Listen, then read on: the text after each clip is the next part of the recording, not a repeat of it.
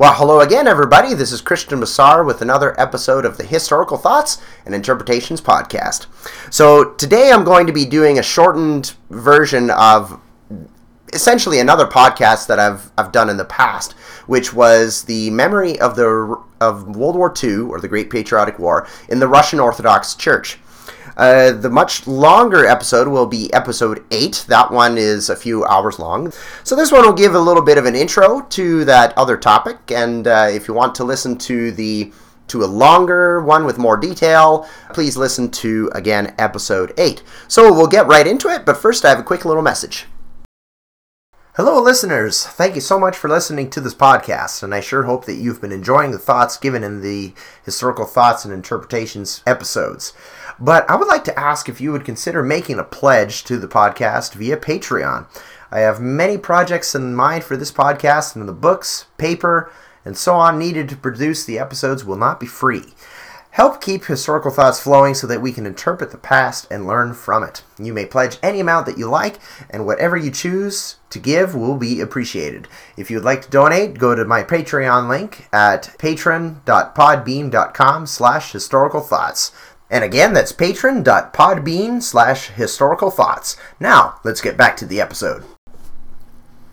When a country is under the threat of foreign invasion, any possible weapon can or will be used in the fight. The same was true during the Soviet Union's Great Patriotic War with Nazi Germany, when the Russian Orthodox Church, or the ROC, helped rouse the Soviet people to the war effort, despite the fact that it had been persecuted under an atheistic communist government. In modern times, the Church has revered the Soviet Union's epic, holy battle for survival.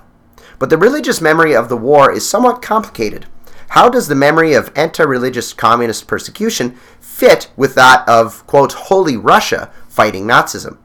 We will gain some insight into this seeming contradiction. We will also survey some manifestations of the ROC's perspective of the Great Patriotic War, including its memory rituals, literature, and even national exceptionalism in some cases. According to an article published on the website Pravda.ru, the Nazi invasion of the Soviet Union on June 22, 1941, helped save the ROC, which had been living under a regime hostile to religion. The crisis was presented as an event that had turned the atheistic nation back to God. In 1943, Stalin made an about-face regarding religion, no longer interested in actively persecuting the church. The article says that this is evident because at the start of the war, between 150 and 400 parishes were active in the Soviet Union. But after a few years, this number increased to 22,000. A monk was quoted in the article who supposedly prophesied in 1918 that Germany would invade Russia, actually making Russia stronger. The article notes that the Great Patriotic War with the German invaders continued until May 1945, corresponding to the holidays of George the Victorious and Easter. The war was thus given a religious element. Even more powerful was how the article connected the nation's wartime sacrifices and suffering with the revival of religiosity and the salvation of people's souls. It's well known that the Soviet government persecuted Orthodox Christianity, as mentioned in the Pravda.ru article. Yet this same article paints a positive picture of the Soviet war effort. What is behind this apparent contradiction? To answer this question, we must first look at Russia's relationship with its dominant religion, Russian Orthodox Christianity. How does this relationship in turn affect the view of foreigners in general, and specifically the war against the German invaders of 1941? This will help us analyze what the modern ROC thinks of the Great Patriotic War. For many individuals, one's faith is a critical part of his or her identity. If enough people identify with a religion throughout a nation, it may become part of their national identity and culture. The Russian people are an example of this. For many, Russian Orthodox Christianity is essential to Russianness. It has been said that during the Tsarist regime, Russia had 3 defining characteristics, quote, autocracy, orthodoxy, and nationality. Russia was even known as the Third Rome for a time, which meant that it was the last stand of, quote, true Christianity. This was a conception of religious and national superiority in which Russians were a kind of, quote, chosen people, and their nation was the final stand of true Christianity.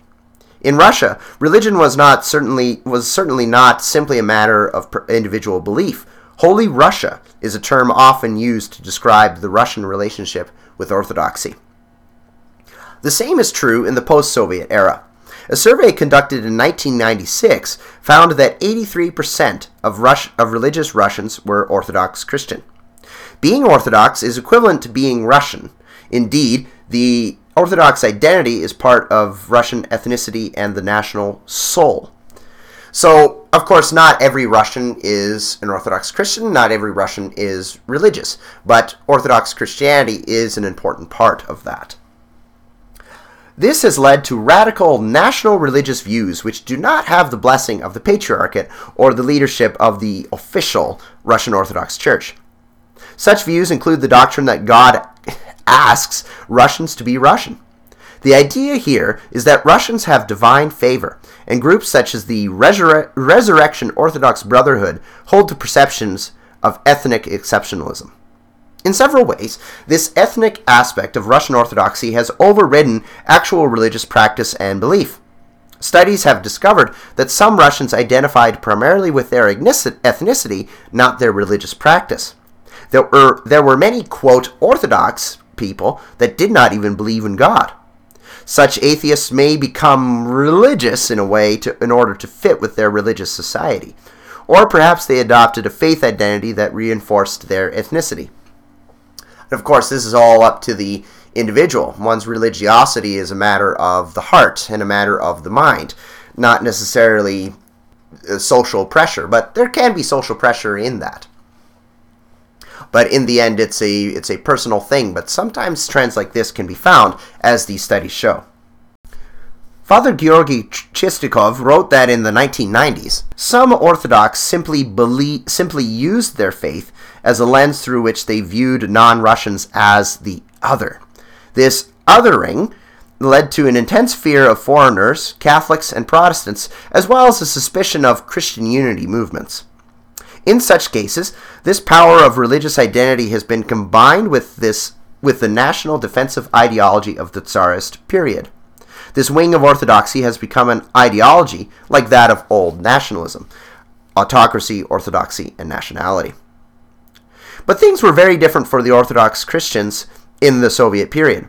Marxist-Leninist ideology, upon which the Soviet Union was built, was vehemently anti-religious. Faith was believed to be a distraction from the vision of proletarian revolution, as well as a, quote, divisive manifestation of false consciousness. Both Christians and Muslims suffered martyrdom by the thousands under Soviet religious persecution. Russian Orthodox monasteries were closed, and many church buildings were destroyed or, quote, repurposed to serve the needs of the Communist Party. Coercive pressure was placed on priests and on parents who had had their children baptized. Religion was an anti-Soviet activity that the government mercilessly attempted to extinguish. So how did this affect the Soviet Union during World War II? One might think that Orthodox Christians would rejoice at the German invasion. One might imagine Christians across the USSR singing, "Hallelujah! Our godless Soviet oppressors will finally be destroyed." Yet this was not the reality in many cases. Of course, there were Russian, Ukrainian, and other groups or peoples and individuals that helped the Nazis, of course. But this is not the whole reality.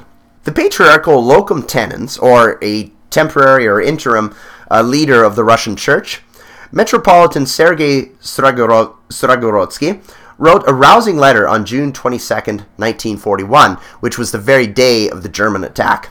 And this letter was called the Message to the Pastors and Flock of Christ's Orthodox Church. And in this message, he wrote about the, quote, Antichrist essence of fascism.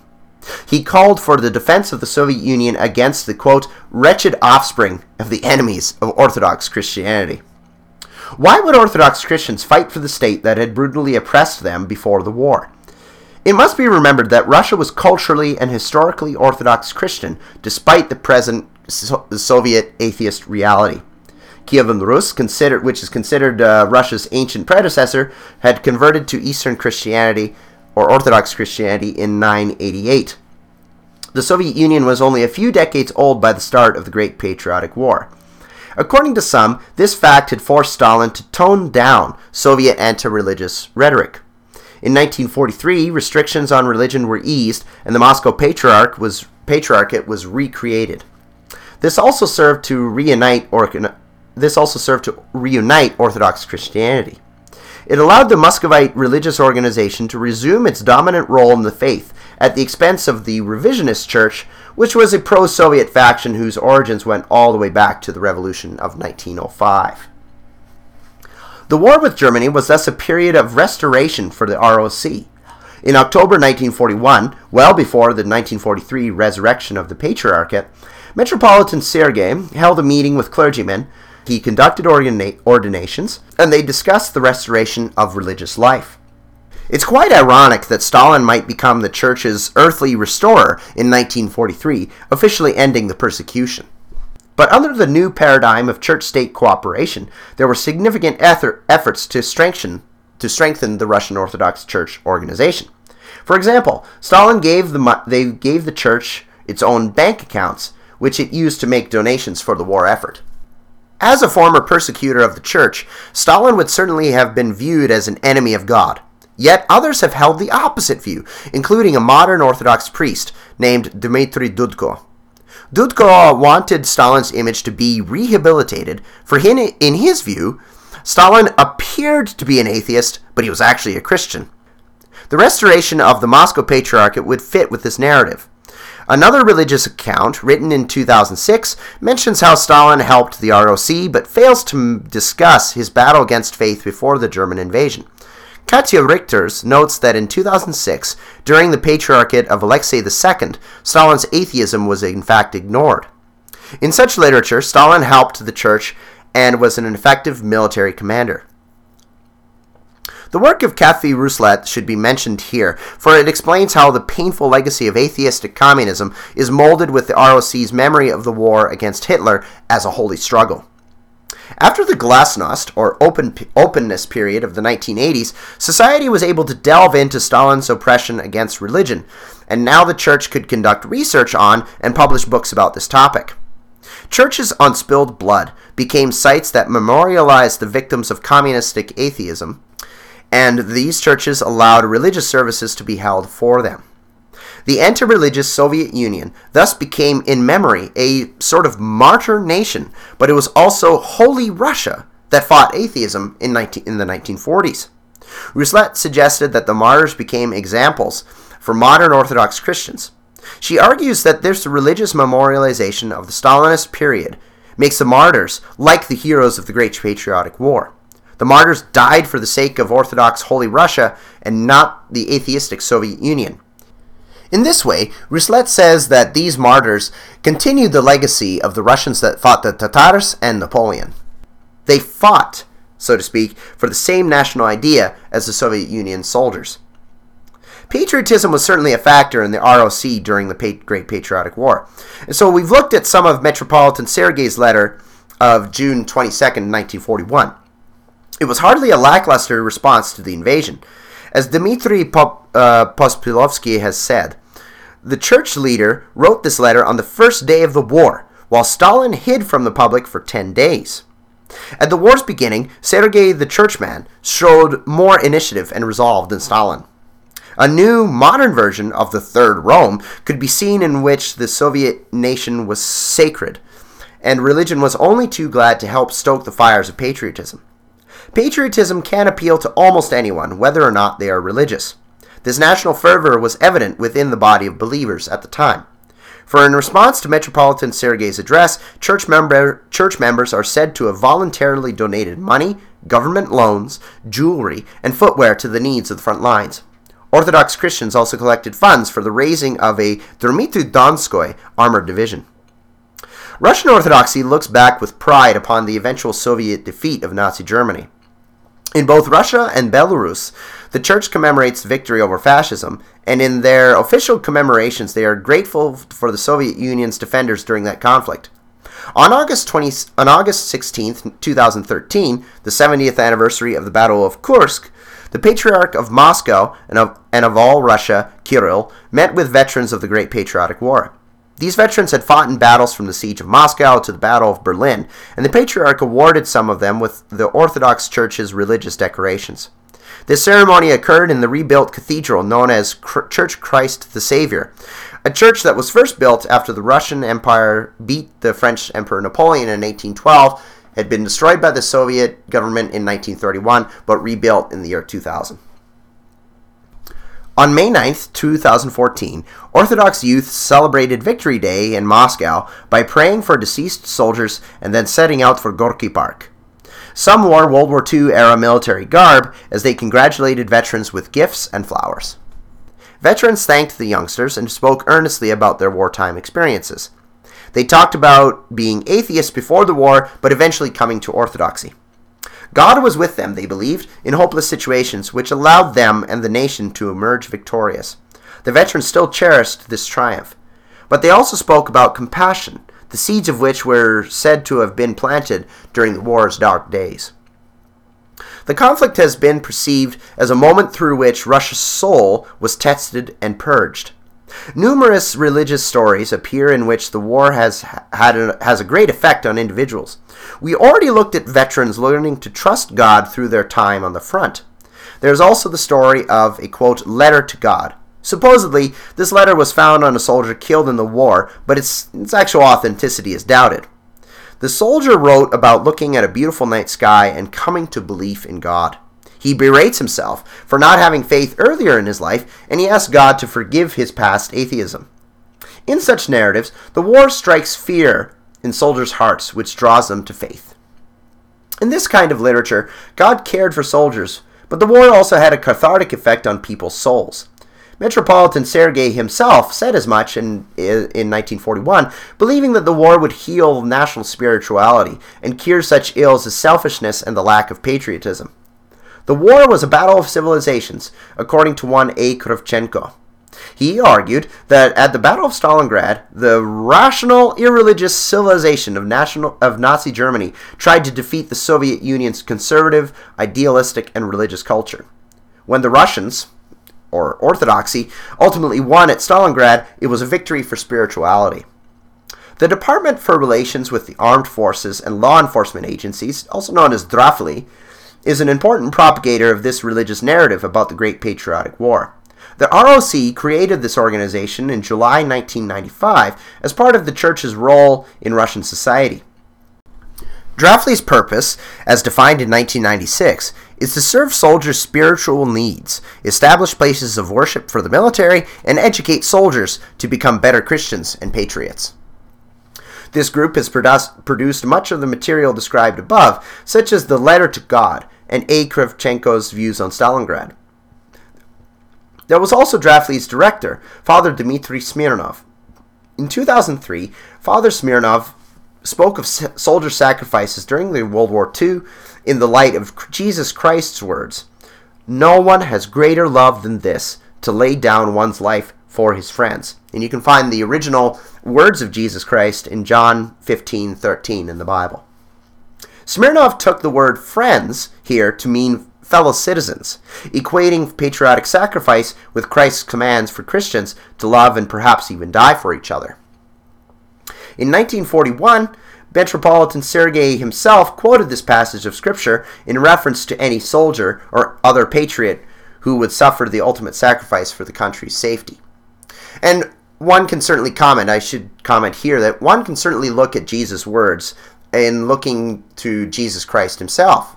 John 15:13 was said just before Jesus died on the cross to save believers from their sins, right? So that one would comment that that would be the ultimate context of Jesus' death. And so greater love has no man than this, going to the cross and dying for his friends' sins. So continuing on with the episode, I believe it's worthwhile to briefly discuss the memory of the war and political legitimacy. So we've talked a bit about how the church views the war, and now let's look a bit about how the memory of the war affects the Russian government.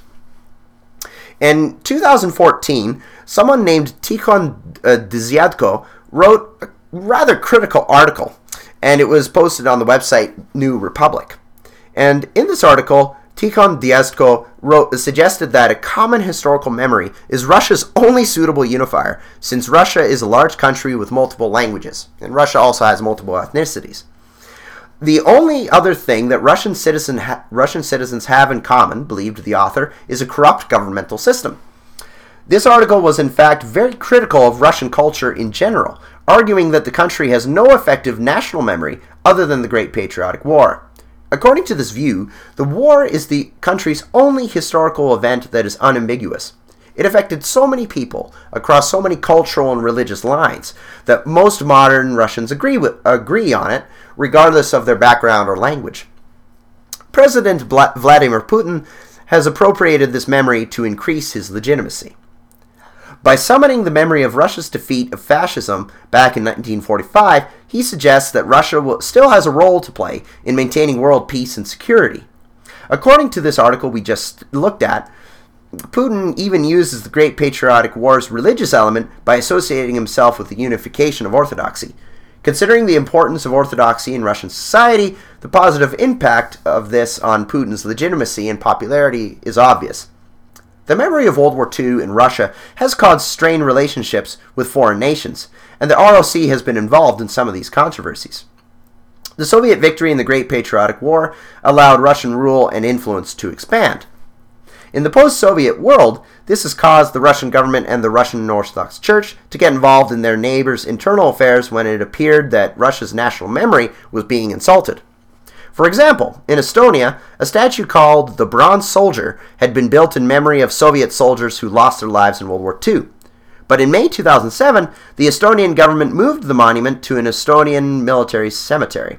Vladimir Putin's government condemned the action, but Alexei II, then Patriarch of the ROC, also got political by agreeing with the Russian state, calling the Estonian government's move sacrilegious disregard of wartime sacrifice. This sacrifice, he argued, was part of the Soviet heritage which both Russians and Estonians shared. He believed the incident surrounding the Bronze Soldier indicated that fascism was again rearing its ugly head.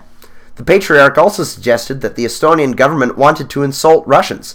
In saying this, Alexei repeated the xenophobic views of some nationalistic Orthodox Russians.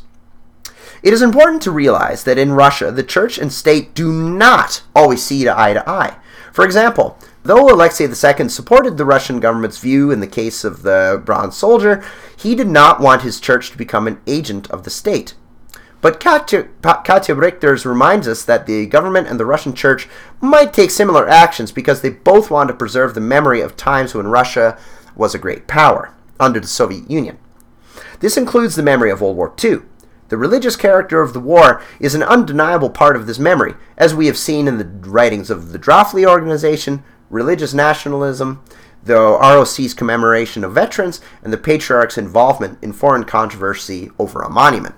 Considering the extreme importance of both the Great Patriotic War and Russian Orthodoxy in Russian society and politics, it is unlikely that the narrative of God's struggle against fascism will go away anytime soon.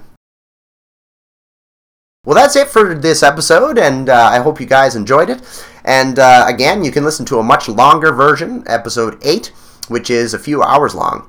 And hope you've enjoyed the podcast show in general, and if you would like to donate pledge some funds to it via Patreon, I'd really much appreciate it. It helps the podcast keep going. And thanks again for listening, and have a great day. And here's something a little different as well. This is a little bit of a blooper reel, because sometimes editing, although a very important part of a podcast production, it's also kind of a tedious one. This sacrifice, he argued, was part of the Soviet heritage This sacrifice, he argued,